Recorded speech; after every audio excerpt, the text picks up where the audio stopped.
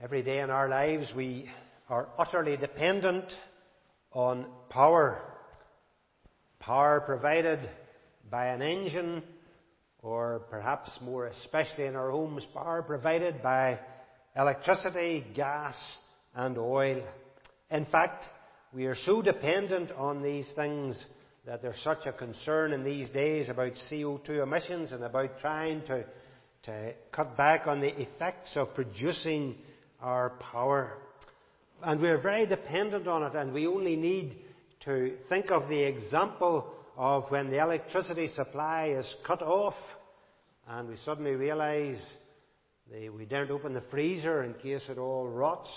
We have the fridge and maybe the heating, no way to cook, nothing to boil the kettle with, and perhaps we don't even begin to understand, if it was off for a long period, just how much we are dependent on it. We should give thanks every day for the stability of supply of electricity. It reminds me that when we went to Ballymacashin, we had, and indeed we still have, an oil lamp and a gas stove. And there were occasions when we needed those. The electricity could have gone off, and it might have been some hours, maybe a day, before it came on again. At least we could boil some water and we had something to light. We still have them, but we haven't used them in a very long time. Certainly, I don't think since we came to Ballymoney, and maybe not even since we moved to Belfast. But we still have them. Perhaps, if ever the need arises. Power. We depend on power. But how much more the need for the power of Almighty God. And as we come to the verses in Acts chapter 5, verses 12 to 16, we see the power of God at work through the apostles. Here are the believers. They are depending on the power of God. And you and I need to learn we can do nothing without God's power leading us and directing us and sustaining us. It is God's power that needs to be at work in the church. If we are going to do anything, it will only be by the power of God. And there are lessons that we can learn from these verses for our own present day. And the dependence on God and the mighty working of His power is perhaps the main lesson. And that ought to drive us daily to our knees to seek His power, His help. Just note that the account comes in the light of what has happened with Ananias and Sapphira. The judgment that fell upon these two people because they sought to deceive the church and even to deceive God is still very fresh in the minds of the people. Remember, and as we read there, after the death of Ananias, the people were afraid, and the fear of God was upon them. Great fear, read in verse 5, seized all who heard. And then again in verse 11, great fear seized the whole church and all who heard about these things. And it's in the context of that knowledge of our holy God who could judge that we come to the miraculous power that is at work in verses 12 to 16. And as you'll see in a moment, that helps to explain why some did not join the church. First of all, however, I want us to think about what we've already sung about, the unity of the church. Because here are the people. And the apostles are performing many miraculous signs and wonders. There is a vibrant and a clear evidence of the working of God. It was His power. As the apostles healed, it wasn't some kind of magic or trickery. It wasn't some kind of psychological thing. It wasn't a performance. It was the power of God that was at work. And as the apostles under the God were used to do these miraculous signs, those miraculous things, those healings, were a testimony, or they were accrediting the message that the apostles spoke. And while the emphasis here seems to be on performing miraculous signs and wonders, the message is very clearly evident, because we read later that many believed. And what did they believe? They believed on the things of the Lord Jesus Christ. They believed the Lord. How did they know about the Lord? Because the apostles had been preaching to them the gospel. And it was because of the miraculous workings that accompanied that they knew this is the same message that Jesus taught. He who worked miracles. Now we see miracles being performed by those men who are called by His name, and the message is the same. Believe in the Lord Jesus Christ. And so, in those days of the apostles, the message was accredited by the work that they did. It was in this way that the church, the early church, was built up, that they came together and they dwelled together in unity. They were at one. It wasn't that the miracles held the people together. It wasn't simply the excitement of seeing these wonderful things happen. Not at all. They were together because of the message of the Lord Jesus Christ. And they came together, as we read in Solomon's colonnade, or in the temple, a porch of the temple. And it was a large porch, a place where people gathered. And they knew, if I want to hear a message about what Jesus Christ is teaching, I can go there. That's where they could go and meet. And they heard the Word of God. And they came together as one. There was a togetherness. Now, the New International Translation doesn't bring it out, but the original gives that indication. They were together in a unity, a oneness of mind and heart. And it was consolidated as they came around the good news of Jesus Christ and saw healing in His name. That unity is something that had already been indicated, because prior to Ananias and Sapphira, we read that the whole church had held everything in common. There was such a oneness of spirit that they were ready to sell their goods and bring to supply need. What a unity. That maybe was even the downfall of Ananias and Sapphira, wanting people to think more of them than they was real. What a lesson today for you and me. There should be a unity. And the unity that we are to have is not in some airy-fairy thing. The unity that binds us together is none other than the gospel of Jesus Christ. And that's something we need to remember in all the practical outworking of our faith, in all the practical decisions and things that have to take place, where we can at times have different views and come at things in different way. Remember this.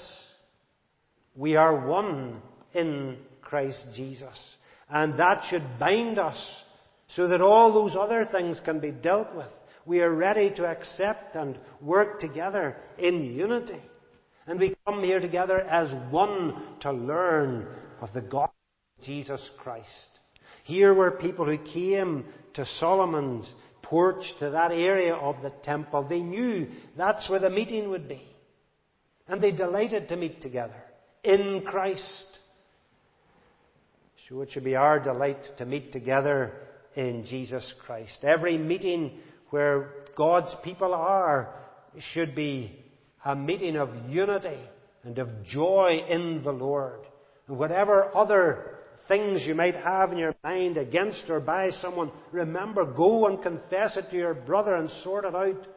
Come as one in Christ. We have been forgiven our sin. Next week, as we come around the Lord's table, we will see the outward symbols of His blood shed to cleanse. We need to be ready to be at one, forgiving one another. And we all make mistakes. We all have faults. The unity of Christ should bind us for the glory of His name. And so when we read these words concerning the power of God that was work, how wonderful that they came to meet together in a oneness of mind and heart. And it was the outworking of the Spirit of God upon them. But here we do see power at work, a mighty power at work. It is the power of God, and ultimately it was God who was binding them as He holds them in His hand. Secondly, as we look at these verses, I want to think about the witness of the church. And that comes as we look at verse 13, where we might be caused some difficulty. We are given indication of their witness in verse 13, and yet it seems almost to be contrasted with verse 14. Here we're told that no one else dared join them. And then in verse 14 we have, nevertheless, more and more women believed. So how are we to read this portion of God's Word? What is Luke getting at as he speaks? Well, let me put it like this. First of all, this witness that no one else dared join them, even though they were highly regarded by the people. The witness was such that these believers were well thought of. They were highly regarded. Their behavior was such that they were upright, good people. And those who knew them knew that they were a people who loved the living God and whose characters had changed, and they were trustworthy, and they could know the Lord. Even those who disagreed with them saw them as people of worthy character. They maybe looked at this group on the other side of the temple area. Perhaps they passed by them as they went about their own outward religious duties. And they whispered among themselves, those people, there's something about them. I wouldn't dare join them. I would be afraid, but there's something about them. They have a good reputation. Is that your reputation? Is that your reputation? Is that the reputation we have as a body of God's people? Do people down the street in our town speak of those who love the Lord and say they're highly regarded? Because if we are in Christ, then that's the witness we are to have. That's how it ought to be. Yes, some of us may have had difficult backgrounds. But you see here, the people knew there were among them some who might have been pretty scandalous characters. But now they're meeting in Solomon's porch with the people of God. And they're changed. They're made new. So the witness of the corporate body is a good one, and those who join with them in faith are noticed to be new. So whatever your past history, if you have come to faith in Jesus Christ, then you ought to be letting that shine around you wherever you go. You and I may think that the world doesn't take any note. But friends, the world does watch us. It maybe watches us to try and trip us up. But may it be that your example and mine is clear. That we love a God who saves us. That our commitment is to a King who is never going to die or pass away. Who rules over all things for all eternity. And our behaviour is to be such to give respect and honour to Him. Acting humbly and working for His glory. You know, the story is told of a man who went to visit David Livingstone in Africa. A man by the name of Henry Stanley. He himself was not a believer when he went. He went to spend time with Livingstone, and after some time this was his testimony. He says and reported that seeing that is Livingstone's piety, his gentleness, his earnestness, and how he went about his business, I was converted by him, although he had not tried to do that. Isn't that amazing? An atheist, a man who didn't believe God, simply living with David Livingstone, a mission worker in Africa. Everything he saw spoke of Jesus. And although Livingstone didn't try to convert him, he was converted.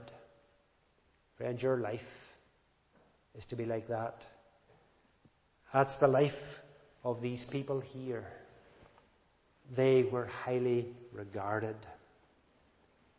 We pray that we might have a witness. We do sometimes have to make an effort. We want people to be challenged and converted. Of course, that's again back to the power of God. We're dependent on Him. But our lives need to speak to His glory. The second part of this in this verse, in the witness of the people, is that though they held the people in respect, they were also afraid. They dared not join them. Why? Why? Because they knew the power of God. They had heard what happened to Ananias and Sapphira. And these people dared not join them. They didn't come and want to be part of that group without a heart that was changed, because they knew that Ananias and Sapphira had been cut down in the judgment of God for sin. And they dared not enter into the fellowship in a wrong way, knowing that their hearts would be exposed. In other words, they dared not join them on holy fear of the God that they knew was in control, and they knew that somehow their hearts were not right with God. This was a healthy fear. It kept them from wrongly associating with the people of God in becoming members when they had no right to be members of the church. They feared the Lord's hand upon them. I'm not sure if that would be the case today in our province, in our setting. It may have been the case in some places, but today people don't fear God. To many, God is just an irreverence.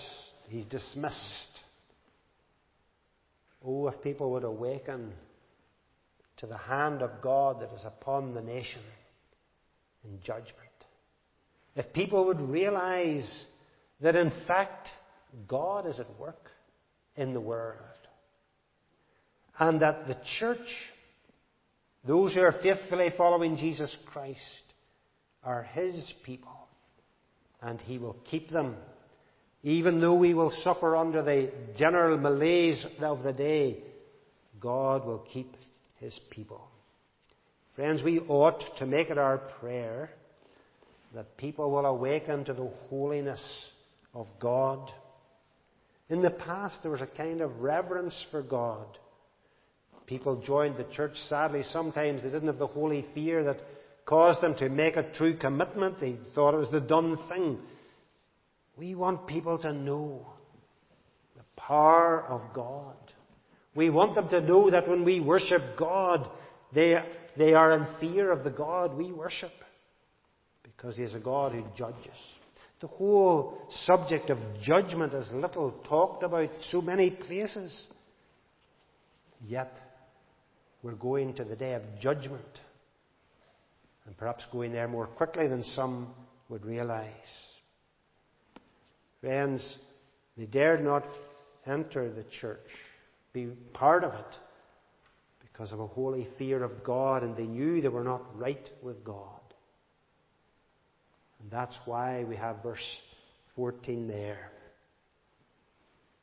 I wonder, does the awe of God go out from you? Are we a witness and a testimony to the absolute holiness of God, to His power and His judgment? Yes, we speak about His love. we share and tell people of the glory of God. Let's try and get across to more and more people His majesty, His power, His divine right, His sovereignty, and all that He is in His great glory. The witness of the church, they were highly regarded, and such was their word, such were their actions, that the God they worshipped was known and held in reverence and holy fear. Thirdly, we come to verse 14, the growth of the church. Isn't it wonderful then to read, nevertheless, despite all that others looked in upon, more and more men and women believed in the Lord and were added to their number. Here were people who stood in awe, but they came to saving faith in Jesus Christ. They put their trust in Christ. They feared God, yes, but they could do nothing else but humble themselves before Him and accept that Jesus alone was the way of life. They were ready to do the will of God and to honour Him. The power of God was there. They couldn't mistake it. They saw the miracles of healing. They heard the message, and they knew by the Spirit's testimony with their own spirit that Jesus was Christ the Lord. And they joined the church, believing. And they were added into the unity of the church. God was at work by His power, and so the church grew. And indeed, if it had not been for the power of God, the church could not have grown. He alone is the one who is able to take the broken, sinful man and enable him to realize his need and cry out and be brought to saving faith. God grants the gift of faith. And if we long in our day, as we do, to see the church grow, it is only going to happen by the power of God. And we are to be a witness to it, but the power of God is necessary. And you know, we should not be dispirited even in these days of small things. It is good for us to keep our wider perspective, albeit the main focus of our thoughts and our prayers will be our own town and fellowship and our own denomination and our own province. But it is good to have a wider perspective where we hear what God is doing in other places. And today we hear of the work in China or India or in some other countries where there are believers joining themselves to the fellowship of Christ's people despite persecution, because God is building His church. The church is growing. The church is growing today. It may not be growing here, it may not be growing in our province, but it is growing. And we are to be encouraged and strengthened. We may be in difficult days, days of small things in the kingdom and in this province, but the church is growing. We long to see the church grow in our land and our community, but we need God's power. And what we need to be doing is more and more crying out to Him to show mercy, praying for God to come in power. That's what happened at the time of the revival. Oh, how we need the holy power of God to revive again and to awaken people to their utter need that is theirs.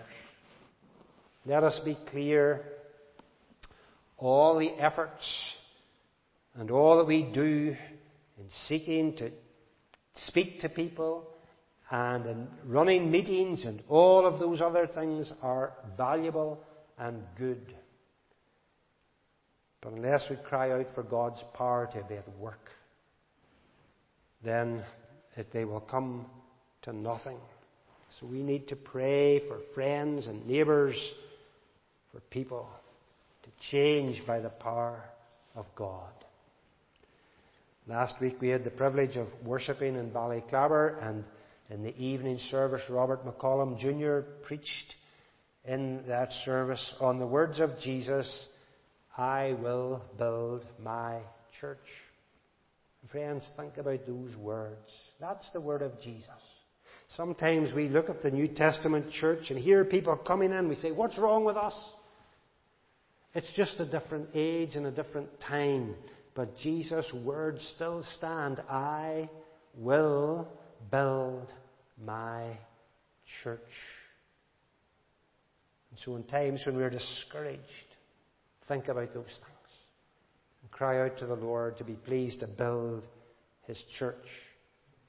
He is building. Maybe not so much here, but He is still building. Building up your life and adding others. Maybe even unknown to us. And so the growth of the church is something we long for, should pray for.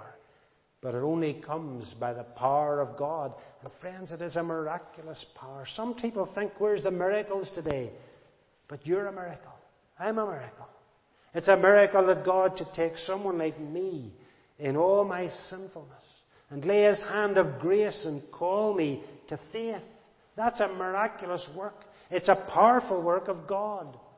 What I would be without Him is the worst sinner in the world, unworthy of anything or anyone's respect. His miraculous working is still evident in the lives of men and women. Lastly, I want to think about the ministry of the church that we see in these verses. And here we have miraculous signs being performed and people trusting in the Lord. And what do? Well, they go and they tell others, and in telling others, others want healed, and they want this miraculous work in their own bodies. And so what do we find? As a result, we read in verse 15, people brought the sick into the streets and laid them on beds and mats, so that at least Peter's shadow might fall on some of them as he passed by. And these people were sick and frail, and yet they believed that if they could see Peter, if they could come near, they would be healed. And we need to be utterly clear, there is absolutely no suggestion here of any superstition or anything concerning Peter. It was simply the outworking of the power of God in the apostolic age. Powers that disappeared with the apostles, because once the church began to grow and develop and go forward, there was no more need for miraculous powers. The message was clear. Christ was a risen Lord, and many had come to know Him and so commend the truth to others. And so we don't need the same apostolic healing powers. But God is still a miracle-working God, healing the soul to the glory of His name. Here were people who were being healed. That's the witness, the ministry of the church, bringing others to hear the message and under the power of the miracle-working disciples, apostles. And one of the features of this is that there were those who were not only sick physically, but who were being tormented by evil spirits. And they were all restored. Here were a people affected, not just physically, but also spiritually, maybe and mentally, by the devil. Some might suggest that in those days the indwelling evil spirits were more evident because of Jesus being in the world and because of this immediate after His resurrection, the power of God at work so evidently. And that spiritual or demon possession was a much greater thing. We don't see that so much today, except to say this: it's not impossible. And what we do know, that everyone in their sin is in their sin under the power of Satan. And we can't know exactly what's going on or who's in control, but we know that it is Satan who is in control of those who are not in Christ. He is the one who has mastered them. They have not, by God's power, mastered sin. And what a miracle it is that God can take someone under the control of the wicked one, and bring a transforming work and bring them to himself, thus healing them from their greatest sickness. And that's what we long for and pray for, that people might believe in the Lord Jesus Christ and be healed from their greatness, which is sin. And in one sense, compared with sin, all our physical illnesses are as nothing. We will all die and go to the ground, but we'll be raised victorious and have a new body in the heavens that are yet to come, and the new earth. The ministry that the church had is borne out then in a very practical way, bringing the sick, bringing the demon-possessed, that the power of God might be at work on them. And friends, we need to continue to minister to others. Our focus, of course, is on the soul. So often, even the physical issues that people have are connected to things of the soul. If people come to faith in Jesus Christ and rest and trust in Him, for many that sorts out some of the physical problems they have. There are many physical issues, of course, that remain, but at least we know peace with God, and we can come to rejoice in Him. But it is His power that is at work. No man can change himself. He needs to bow on his knees and hold out his hands. Father, save me. Help me. Think of how Jesus met these demon-possessed people in His own ministry. Jesus took the initiative. Jesus was the one. The devils were crying out, "Leave me alone." Jesus cast them out. And today it is the power of God we need to cast out the wicked power of Satan from the lives of the ungodly, that they might be changed. We need the miraculous power of God. We could do without electricity for a few days, but we can never do without the power of God. Even we who love Him in our own lives, we're dependent upon Him. It's that power leads and helps us to be united in Christ. It is that miraculous power of God that will help us to be a witness, so that people will know that we are His and that the God we worship is worthy of holy fear. It is that power that will bring growth, and it is that power will help us to minister to others.